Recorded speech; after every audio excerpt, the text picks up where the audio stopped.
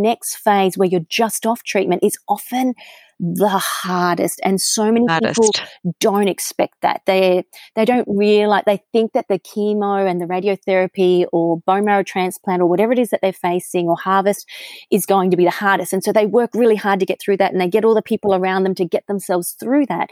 Then they stop treatment, and two things happen. Their expectations of where they should be is often too high. Like they are expecting, I'll finish treatment, so I should be able to get back into life.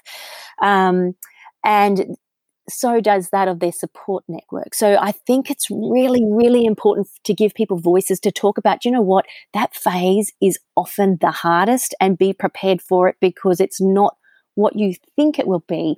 The more we can talk about stories and be really honest with that, not only will we educate people who are actually on treatment themselves, but we'll educate their families and the greater, broader society, and even down to employers who have this expectation, oh, well, why aren't you back at work yet? Because you've finished treatment. Your hair's come back. Why are you still... You look normal. You look normal. Why are you not back at work?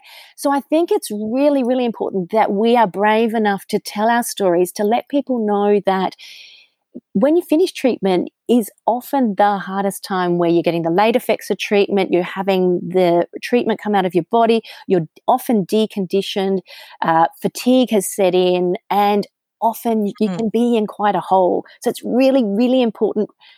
My default often when people would say, how are you, Julie? I'd go, I'm so good. And I'd have this really little high pitch in my voice, and then I'd listen to myself, and then I'd stop and I'd say, you know what? No, I'm actually not.